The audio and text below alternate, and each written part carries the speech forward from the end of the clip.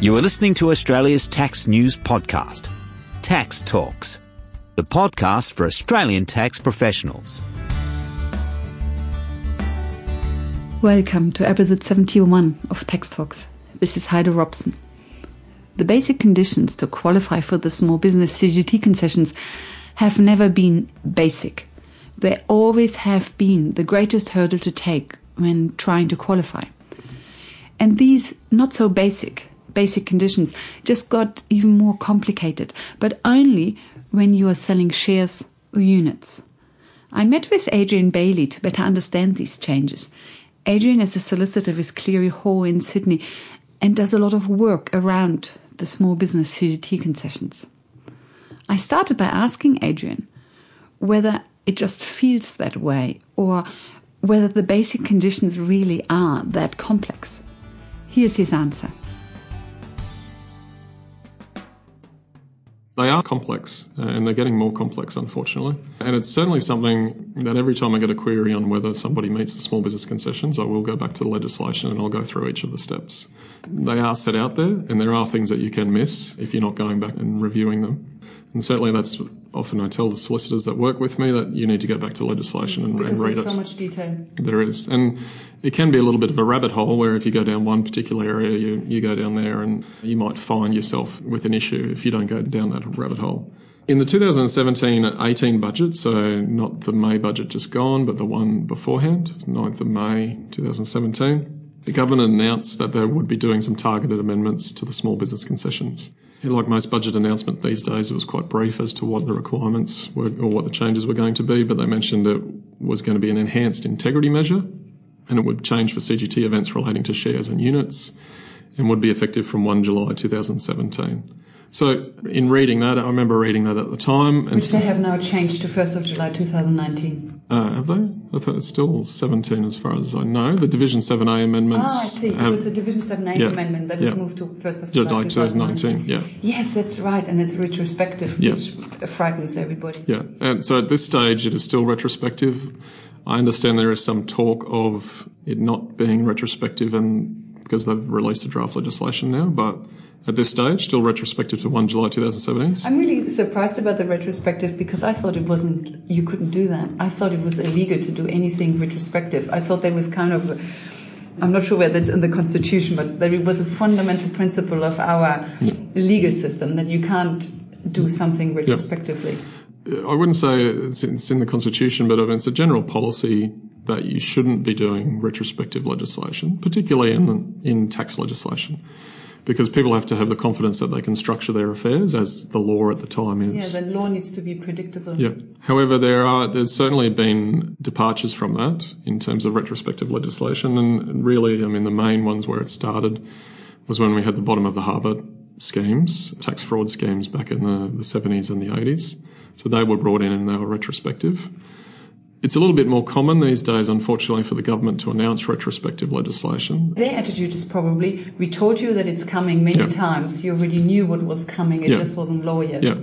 The issue, particularly with this legislation, is that it's not technically retrospective in that they said on 9th of May 2017, we're going to make these changes and they're going to be effective from 1 July 2017. So people knew these changes are going to come in 1 July 2017. We're not quite sure what they are, but we know something's happening. However, the draft legislation, and it's still in draft, was only introduced in February 2018.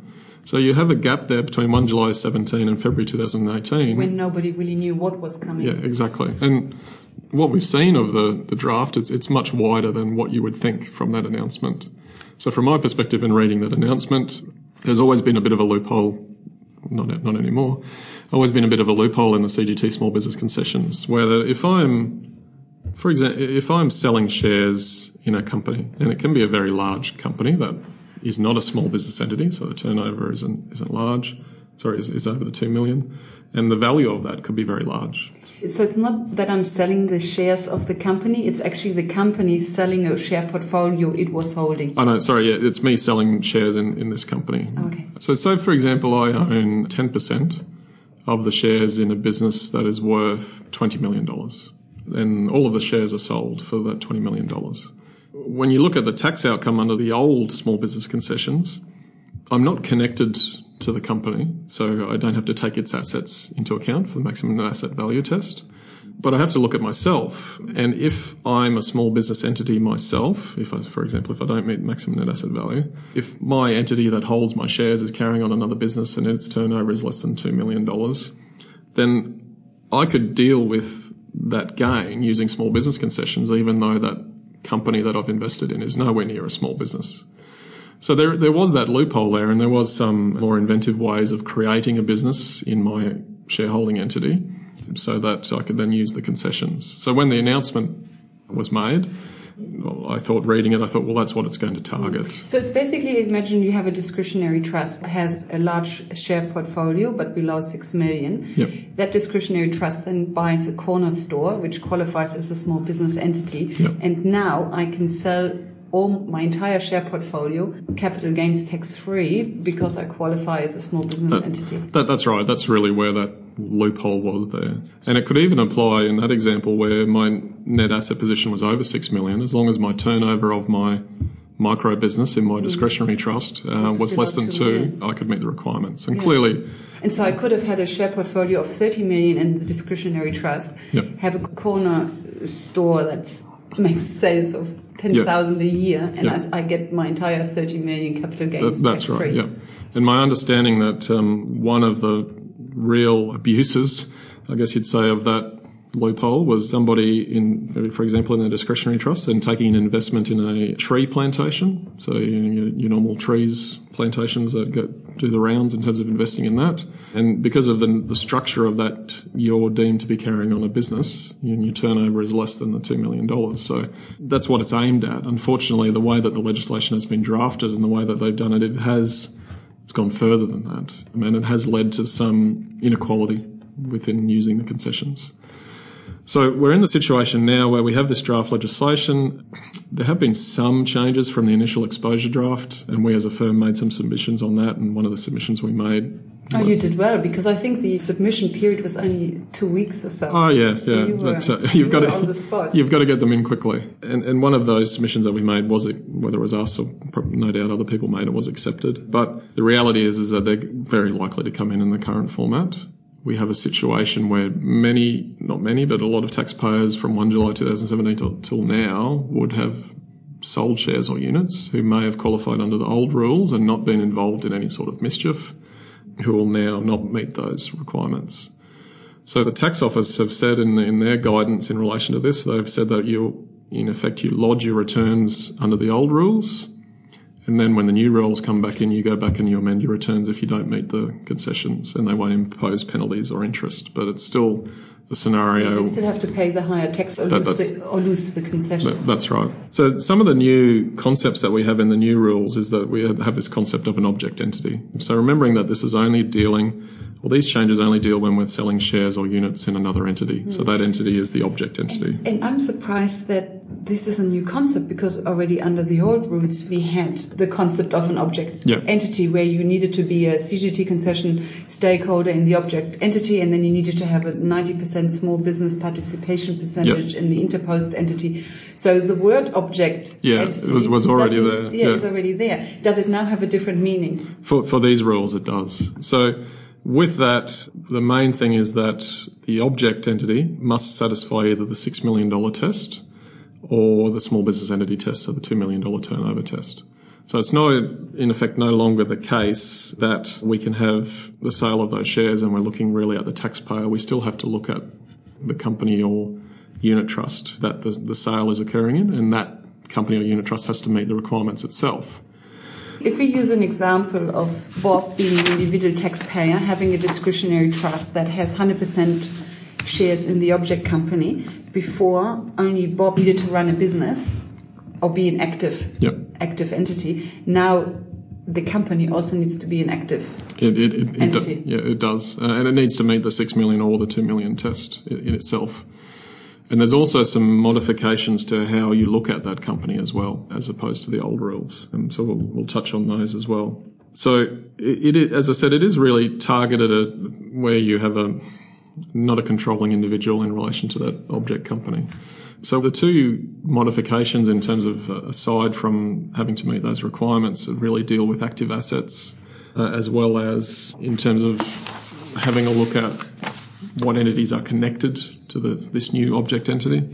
So under our original active asset rule, as I have mentioned in the past, we have an active asset if it's used or held ready for use in a business or inherently connected to it.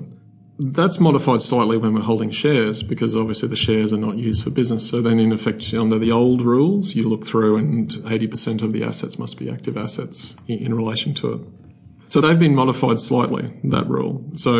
And one of the modifications is that there is now a look-through approach for shares or units owned by the object entity, and that excludes shares in other entities and financial instruments and cash unless trading stock. And that's new, because before you could use financial instruments and cash as active assets. That's right. So if we're to use a simplified example, we're selling our shares in our company. It has $50,000 worth of active assets and $50,000 in cash. It's not going to meet this new test. So we're not going to meet our requirements under the new test. Because under the old rule, it would have 100% active asset ratio. Yep. Under the new rules, only 50%. That's right. So the 80% threshold is still there, but it's now going to be harder to meet. And another example may be that it in turn holds shares in other entities. And again, they're excluded from the purpose of our test. So that's going to be more difficult to meet. The other test that is going to be more difficult to meet is, I mentioned before, that either that entity must meet the small business entity, so the 2 million turnover, or the maximum net asset value position. When we're traditionally looking at what entities are connected to other entities, we have a threshold level of 40% in effect. So if I hold 40% of the shares in another company, that entity is connected to me, and all of its assets are included in my test. Under these new rules, that's reduced to 20%. So if our object entity that we're selling shares in holds 20% of the shares in another company, then all of the assets of that company are taken into account for maximum net asset value test. All of them or 20% of them? All of them, because we're meeting our 20% threshold. You control. Yeah. So in the past, and again to try and work through an example, we're selling our shares in ABC Co. ABC Co owned 30% of another company, which is worth $10 million, for example. Ignoring the active asset test for now, but under the old rules, we would be taking 30% of $10 million into account. So that would be $3 million, obviously. Under the new rules, we have to take the whole $10 million into account. Because we control. Yeah, so automatically we're outside of the test and we can't meet the requirements.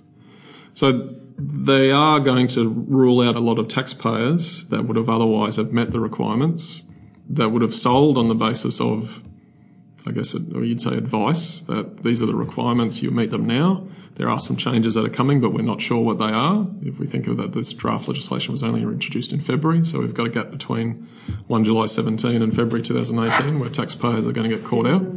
And so there are going to be some issues there. The other perspective of it is that it does change a lot whether it is more advantageous to sell the assets of the company as opposed to selling the shares. Because in that example I just ran where we hold 30% of a $10 million company, if we're selling the assets of the business out of the company, we don't have to worry about these new tests. So that other company is not going to be connected to the taxpayer. So we only take into account 3 million rather than 10 million. So we're going to have scenarios where if we're selling shares, we don't meet the requirements. If we're selling assets, we do meet the requirements. So there is some inequality there in terms of, well, why does that get ruled out as opposed to this? So there's a couple of different scenarios as to how that could occur, but in effect, there are going to be people disadvantaged under the changes who haven't even been involved in any mischief, but just the way the legislation is drafted, they will no longer meet the concession requirements. So in your example, when you said we are selling the assets, you mean we are selling the shares the company is holding? No, so our company is carrying on a business, and then it also holds 30% of the shares in something else. If we sell our business out of the company, then we look at the company as the taxpayer, and we don't have to apply these new rules. So for our maximum net asset value test, then the other company is not the object company, but the company selling the business assets is the object company. Yeah, that's right. And we don't. And the other company will not be connected to us because it's below 40%, as opposed to now if we're selling the shares in our initial company It's that 20% capture rate or 20% test. We won't meet our concessions if we're selling the shares, but we will if we're selling the assets of the business.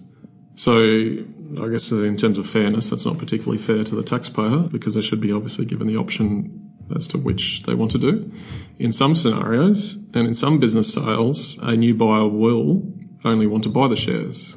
Traditionally speaking, if you're giving advice to a client about buying a business, it's buy the business assets and don't buy the shares in a company because then you inherit the risk with it. With a lot of businesses today, particularly where they hold things like government licenses or contracts, it's better to buy the shares from a commercial perspective. An example of that might be, for example, a radiology practice. With radiology practices, they're licensed in effect by the government to have the machines and to do the services and the Medicare rebates and all those sorts of things. It's easier to buy the shares in that and keep those licenses where they are rather than transferring. Yeah. And my understanding, some of those licenses can't be transferred. Or you've got scenarios where you might have a grandfathered business structure, such as a retirement home, which is under a particular rate. If you change that, you'll have to renegotiate the rates. So it will, from a commercial perspective, it may be the scenario that the clients still have to sell the shares and now they will be paying tax, whereas they wouldn't be if they're selling the assets. So obviously some fairly large changes, and we'll wait and see what the final legislation is, but it's unlikely to differ too much from what it is now.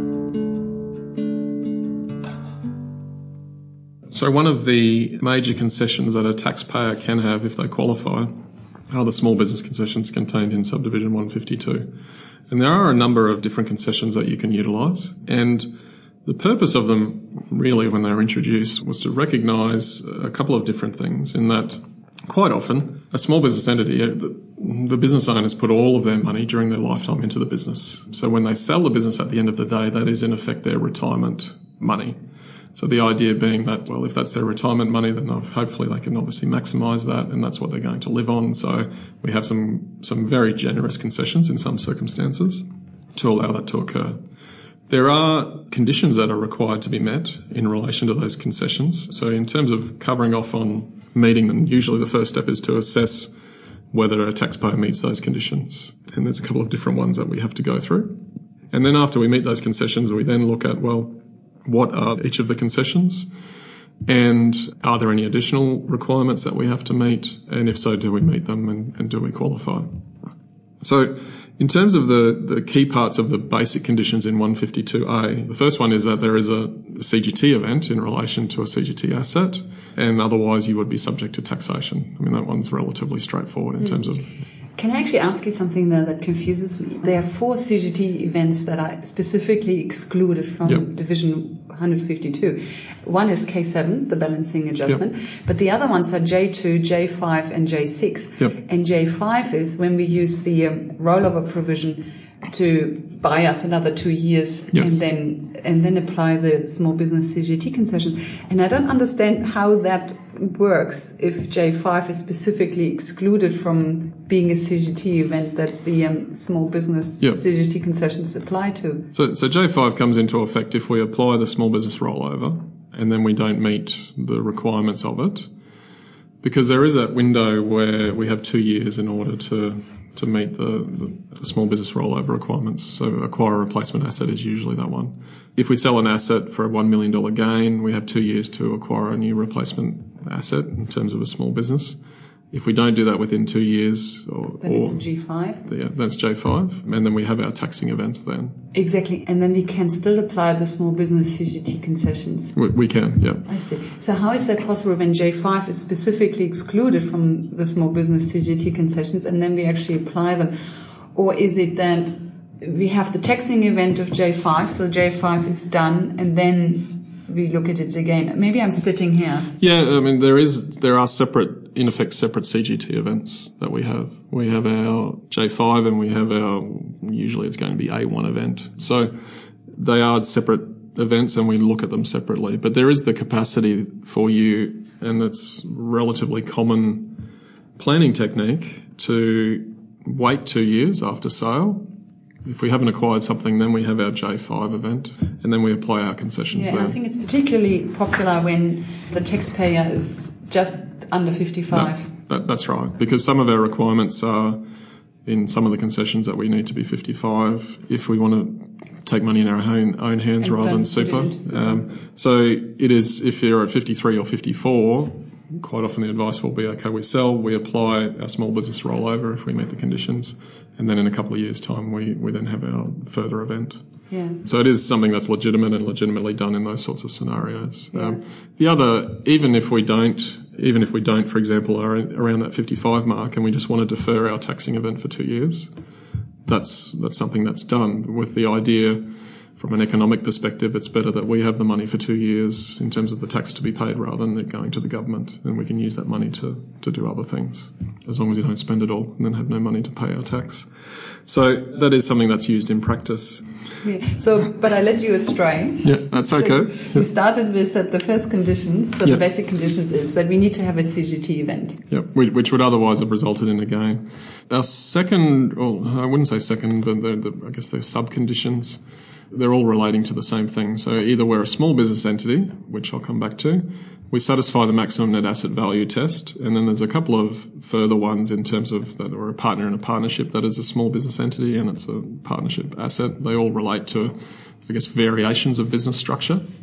But the two often things that you talk about in those sub-conditions is that we're either a small business entity or we meet the maximum net asset value test. Can I just quickly ask you something regarding the partner in a partnership?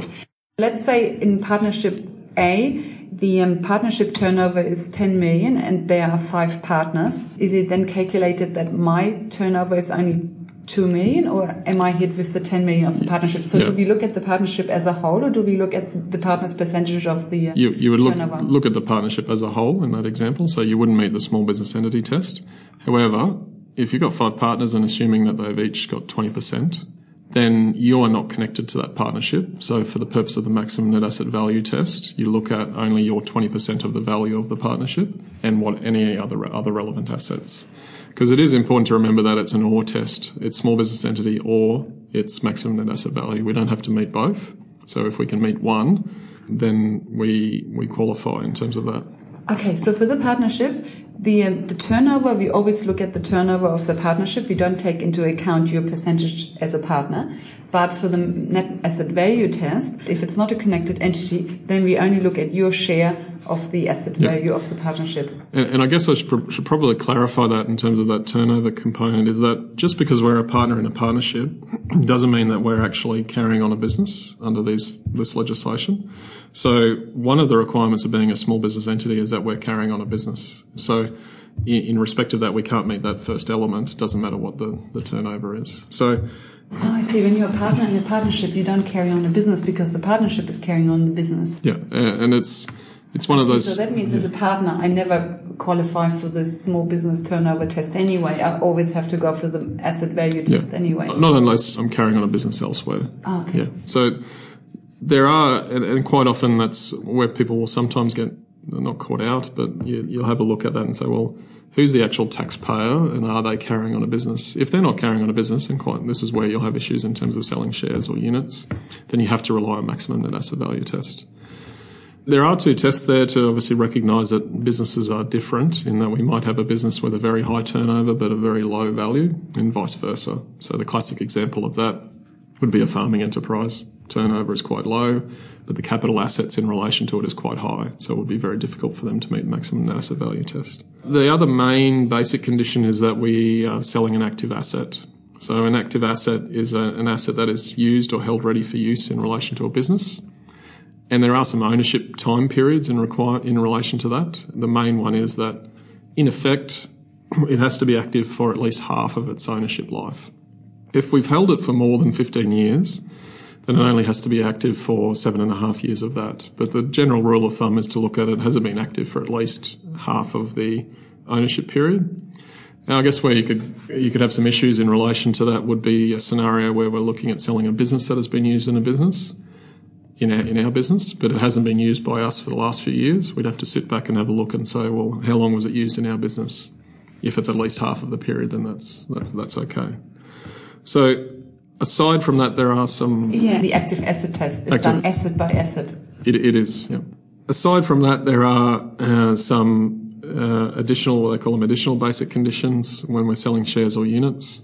So in effect, because there have been some changes in relation to legislation lately, we have to have at least 80% of the assets of the company or unit, trust that we're selling our interest in are active, and then we've got a modified maximum net asset value test for that entity as well. So those are, and remembering that if we're selling shares or units, we're very unlikely to be a small business entity in our own right. So it's more often than not maximum net asset value tests we're relying on. I don't think I've mentioned, and it's a bit remiss of me, that the turnover test threshold is $2 million and the maximum net asset value test is $6 million. So in terms of those amounts, it's not hard for a business to exceed $2 million turnover, because it's not just the turnover of that business, but it can also be connected entities. So quite often the one that we are looking at in practice is the maximum net asset value test. That's the one you'll generally hopefully qualify for. If you don't meet those concessions, and they're what's called the basic concessions. Or basic conditions. Sorry, basic conditions. Thank you. If you don't meet those basic conditions, then you won't qualify for any of the small business concessions. So they're our gateway. If we can get into them, then that's our beginning. And there still may be some additional requirements in relation to some of our concessions. But with some of the concessions, you're basically home. If you meet the basic conditions, then you got them, I think, the 50% active asset reduction. If you pass the basic conditions, you got that concession. That's right. So if you meet the basic conditions, small business 50%, so 152C, what is known as the active asset reduction, that's automatically, you automatically are eligible for that. In terms of the two tests, as I mentioned, there's the small business entity, which is the turnover test, and the maximum net asset value test. So that's the two tests we generally look at most closely. We have to look at not just the entity that's the taxpayer that's selling whatever it is, but then we also have to look at entities that are connected to them, and quite often we have to look at what are called affiliates under the legislation. And when we look at all of those, if we're looking at the small business entity test, our aggregated turnover needs to be less than $2 million. If that's the case, then we meet that condition. If we look at the maximum net asset value test, our net asset value, so this is relevant assets, less relevant debt, and it has to be relevant debt, needs to be less than $6 million. So if we meet that, again, that's the other or condition that we look at. So if we meet that, then we're generally home and hosed in terms of small business concessions. For the maximum net asset value test, we have to look at the net value of the CGT assets of the taxpayer, net value of the CGT assets of any entities connected with the taxpayer, and net value of CGT assets of any of the affiliates of the taxpayer or entities connected to with those affiliates. So it is like a family tree tracing exercise to a certain extent. And that family tree we have for both tests. Also for the small business turnover test, yes, we need to look at affiliates and connected entities. Yeah. So that's replicated in terms of the turnover test. In terms of what actually is, and I don't intend to talk more about the turnover test, but more concentrate on net asset test. In terms of what is the net value, it's the sum of the market value of the CGT assets less the sum of the liabilities that are related to those assets. So I mentioned before the liability has to actually relate to that interest. If we have a scenario where we have an entity that's connected to us, so say for example we have a discretionary trust, and for whatever reason there's another discretionary trust, and it holds 100% of the shares in a company.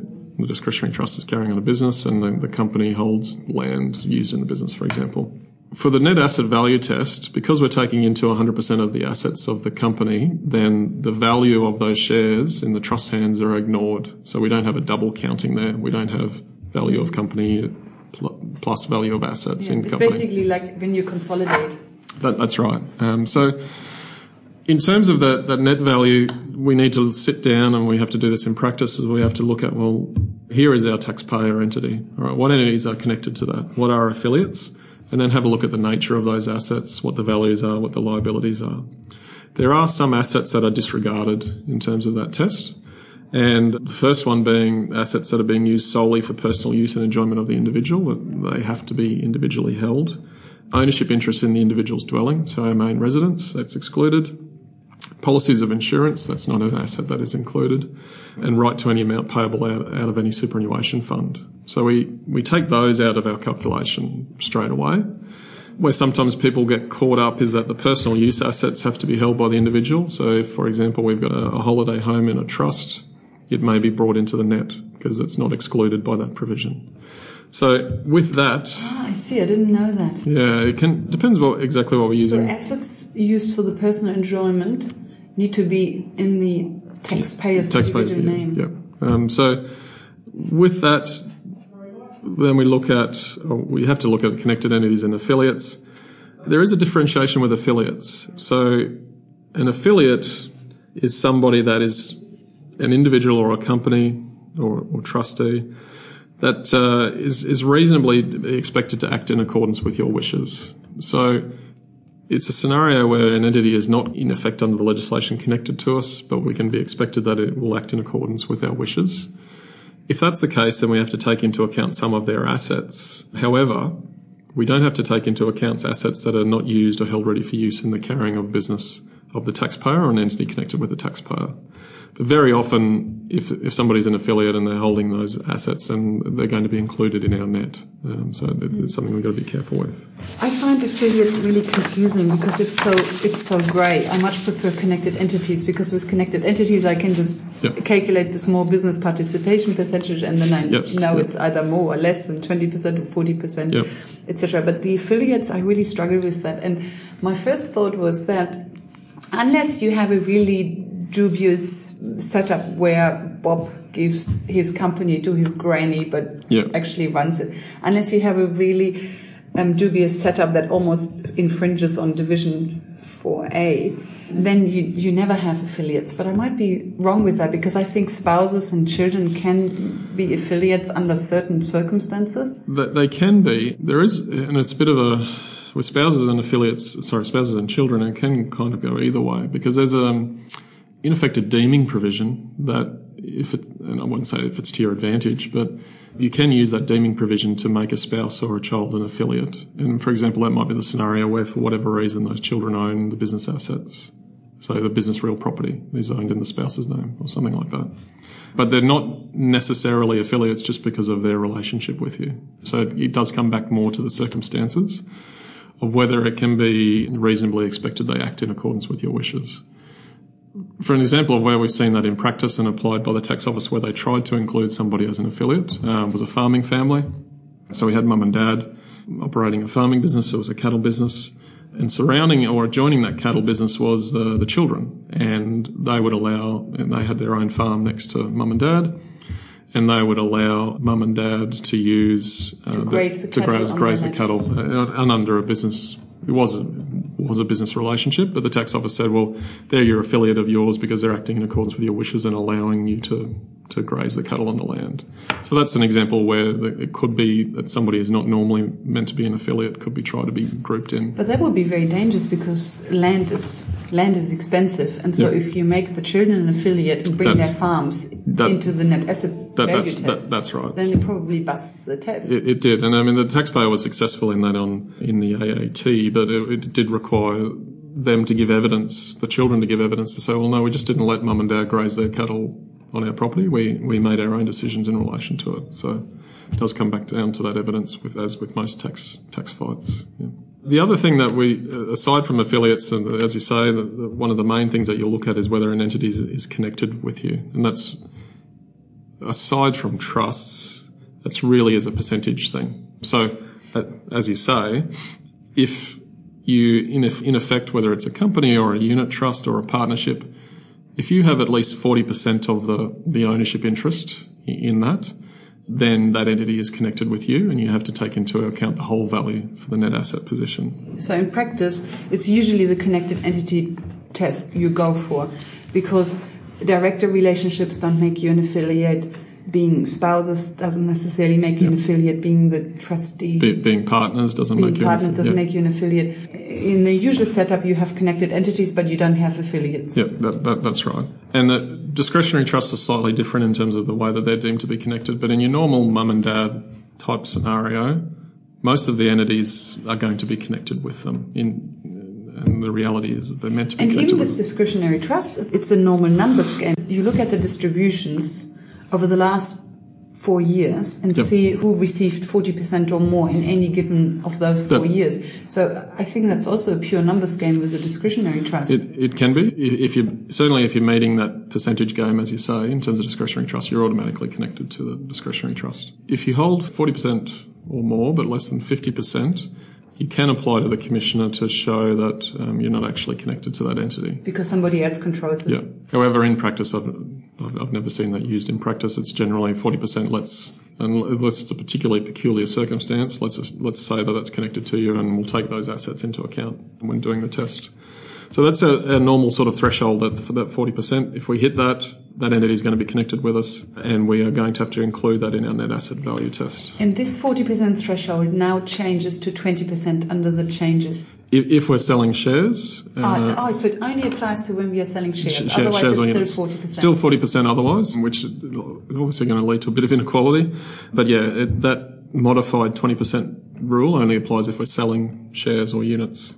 So what we need to do in practice, if we're looking at these concessions, as I said, the main, aside from making sure it's an active asset, the main thing that we're going to be looking at is the net asset value or whether we meet the turnover test, the small business entity test. So it is a case of sitting down and looking at each entity, each asset, how it fits in, whether it meets the requirements, what are the liabilities that are connected with it as well. Adding all of those up, and if we get below $6 million, we're okay for the net asset value test. If we're over $6 million, then we're not going to meet our CGT concessions. So in practice, when you work for a client, most of your time goes into the maximum net asset value test. Not so much into working out whether something is an active asset or not so much into the turnover, but the net asset value test. Yeah, that's usually the main focus of most advice as to whether they meet the maximum net asset value test, and looking at all of the entities and the assets. How closely did you ever get to the 6 million, or how closely did you ever pass 6 million? Was it a matter of hundreds of dollars? No, I mean the closest has been a few $100,000. So quite well away from the threshold. I mean, one of the things you can pretty much be guaranteed, experience tells me, is if you are close to that 6 million... You get audited. Yeah, you'll get an auditor review. So you want to be really clear and really definite in terms of your values and your liabilities at that time. A lot of the cases that revolve around small business concessions are generally where people are trying to be a little bit inventive in terms of that 6 million and trying to either exclude or assets or include liabilities. So you've got to recognise that if you're close to $6 million, you're very likely to get an audit or review. A colleague of mine was $370 short of the $6 million, and so they made sure that everything fit. And then, of course, the ATO came and audited it. Yeah, but that's 370 is not far away. It stayed at $370. Yeah, that's very close. So I usually say to clients, any time you do any sort of tax work, there's a chance of getting audit or review. That's a reality.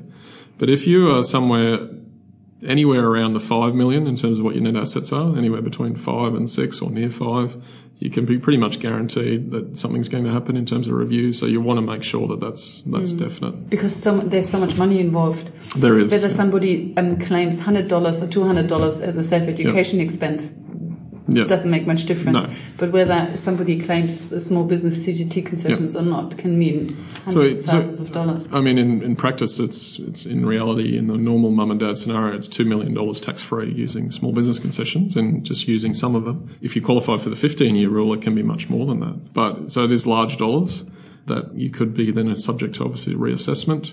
And it's always much easier to have your evidence and your documents prepared at the time in terms of evaluations and your documentary evidence to have that ready, rather than 4 or 5 years down the track trying to scrabble around and put that together. Because reviews, there's going to be a time delay in between you lodging your tax return and the review occurring, and that's going to be 18 months to 2 years. If then you're trying to get all your valuations done, it's obviously more difficult than if you have it ready at the time.